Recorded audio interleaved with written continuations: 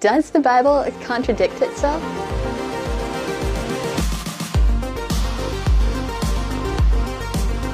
Welcome to Critical Thinking Scan, where we look at how you can think about any faith-challenging message and arrive at a biblical, logical conclusion yourself. I'm Patricia Engler, and today let's talk about alleged contradictions in the Bible. A genuine contradiction states that something is true and simultaneously not true at the same time and in the same sense. The law of non-contradiction says this can never be the case for logically sound statements. So if the Bible is God's inerrant word, we wouldn't expect genuine contradictions in the original manuscripts, though as a linked book chapter observes, it does not undermine our belief in the inerrancy of Scripture to suppose that there may be a small number of copyist errors. However, those are remarkably rare. So let's run through some tips for thinking about supposed contradictions. Then we'll look at common types of contradiction claims. When you encounter a supposed contradiction, tip 1 is to check its biblical context. Sometimes passages can be taken out of context to look like they contradict clear biblical teachings or observations about the real world. That's why it's important to take a historical, grammatical approach to understanding Scripture.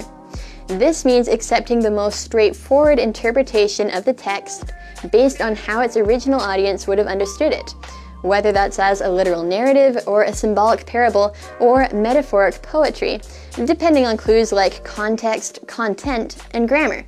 So tip 2 is check the cultural context for insights into how the original audience would have understood a passage. Similarly, tip 3 is check the original definitions for the passage's key words. Remember, words can have multiple meanings or carry different connotations in the original language compared to English translations. Or certain translations can show seeming contradictions not apparent in the original language.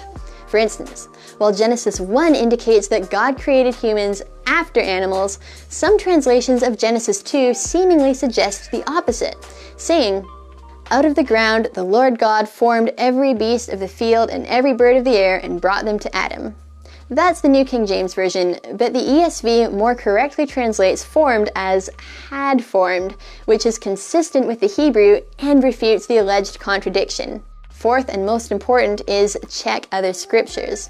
Comparing scripture with scripture is the proper biblical interpretation strategy, and often reveals passages to be complementary rather than contradictory. Finally, tip 5 is to take advantage of the free resources answering contradiction claims, including entire ebooks linked to this video. Those are some general tips.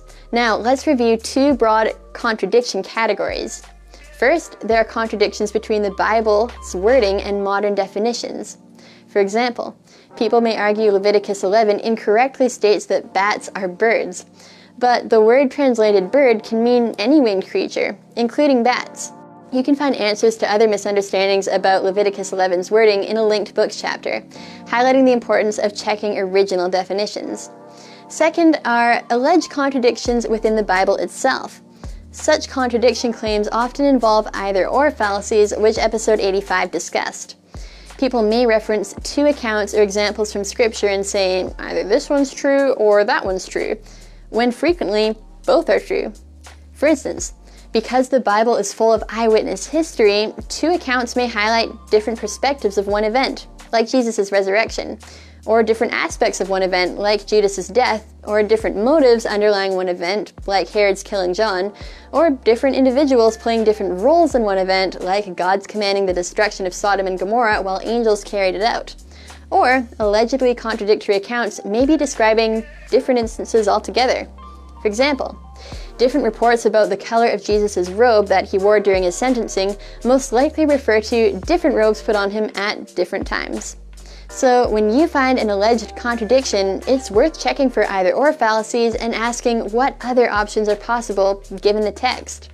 Some supposed contradictions also disappear when you remember the Bible, being a true record of history, often documents people's actions or statements without endorsing them. For instance, it records Jephthah's vowing to offer a burnt sacrifice, which turned out to be his daughter, but it doesn't suggest God condoned that sacrifice, contradicting his character. Ultimately, as the linked resources show, a careful look at Scripture reveals it as self-consistent, not contradictory. For more on how to think critically about faith-challenging messages, you can access my other CT Scan episodes packed with tactics, tips, and tools that helped me as a Christian student at Secular University. Thank you for watching.